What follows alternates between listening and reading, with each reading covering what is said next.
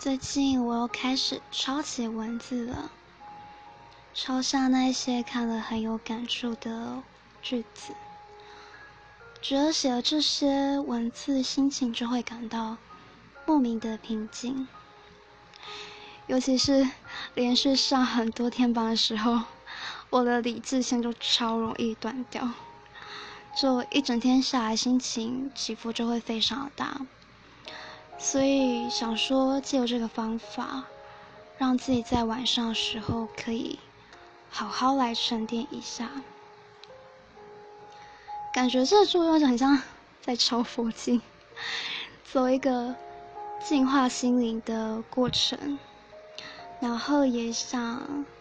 可能当偶尔生活着，可能感觉自己心境快要变得很尖锐敏感的时候，可以回头翻翻，看看这些句子文字，或许从中就能找到方向吧，知道自己应该怎么做才好，或者也可以让自己想开一点。那之所以会想要录下这些句子的原因是，第一试试看这些文字，第二次是写下这些文字，第三次是用说的，也就是我正准备要做的事情。那第四次是用听的，回头用第三者的角度再去聆听，将这些有感触的想法，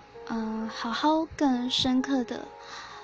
烙印在自己的脑袋中，然后在帮助我的同时，也希望正在听的你们也能得到某种程度上的帮助或安慰吧。可能或许有点心灵鸡汤的感觉，但如果不介意的话，就不妨继续听下去呗。好，那就开始吧。我总共挑了10句话，那接下来我就不再多废话了，就一直念句子下去咯。好，那第一句是有些人在不经意间成为你的力量，那也请你相信，在某个时刻你也成为过别人的力量。第二句是，或许我们永远注定成不了星星，可我们能成为萤火虫，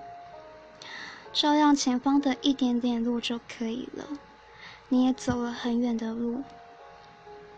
我不需要知道未来的全部，那样没意思。我只想给你一点点动力，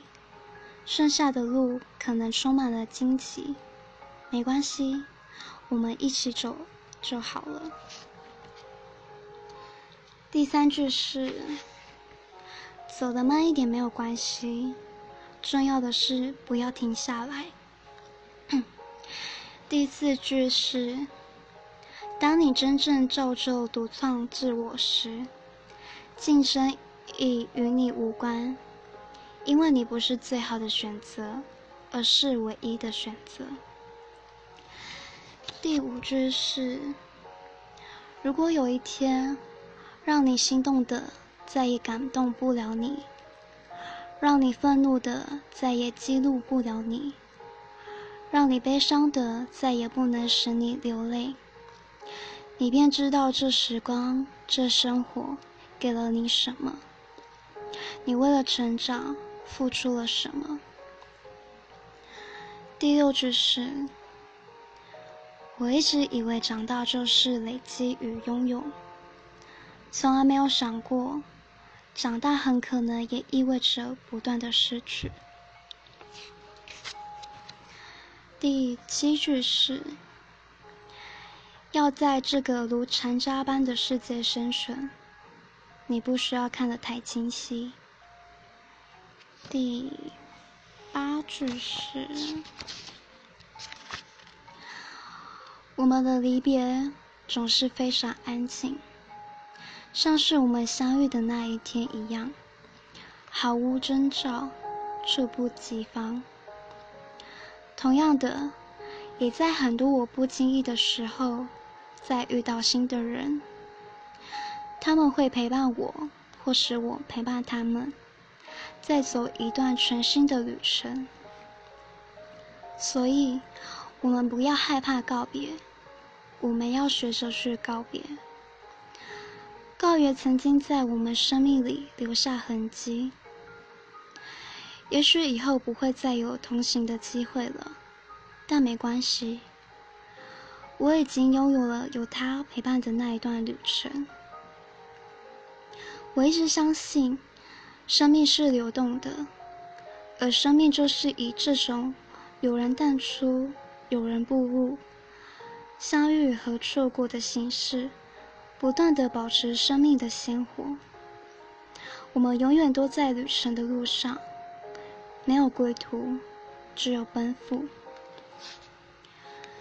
第9句是：有时候啊，当你把一个人想得太好，你反而很难鼓起勇气去靠近他。我想说的是，并不是告诉你他没有这么好的这件事，而是希望你也知道，你也很好。其实可以把投注给他的喜欢，放一点到自己的身上。最后一段话是：时常听到一种说法，一个人总是对另一个人好，而若有那么一次的不好，另一个人记得的永远都是不好的那一次。相反的，一个人若总是普普通通的对待另一个人，哪天忽然对他好了一次，那么那一次的好就会永远被记得。尽管如此，在很多时刻里，自己还是会无意间的成为前者。一开始以为是无意识的，后来才渐渐明白，那是因为知道，也许这些善意是自己能给出去最好的东西了。也许险恶的生命里，他再也遇不到这样纯粹的善意。所以，如果我能给，我便给。